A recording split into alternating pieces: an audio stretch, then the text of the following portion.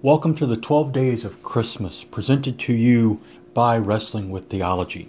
I hope that these devotions help focus you again on our Savior as we celebrate the season of His birth.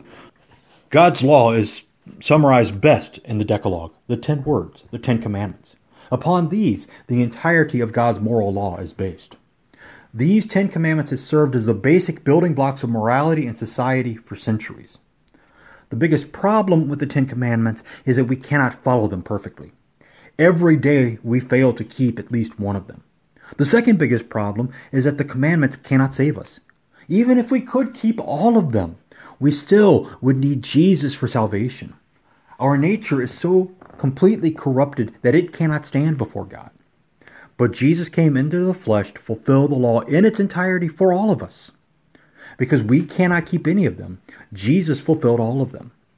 By faith in His fulfillment, we are able to live without the pressure of seeking perfection in God's eyes.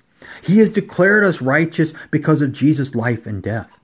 We are able to rejoice in the fact that when we break the commandments, we can run to Jesus and repent. He will forgive, not giving us a license to sin, but assuring us of His forgiving love. Amen. Thank you for listening to the 12 Days of Christmas, a service of the Wrestling with Theology podcast. I encourage you to subscribe to the podcast, follow it on Facebook, go to wrestlingwiththeology.org and see the many different things that there are to see through this great ministry. Once again, I humbly thank you for joining me for these couple of moments to look to our Lord as we celebrate the 12 Days of Christmas.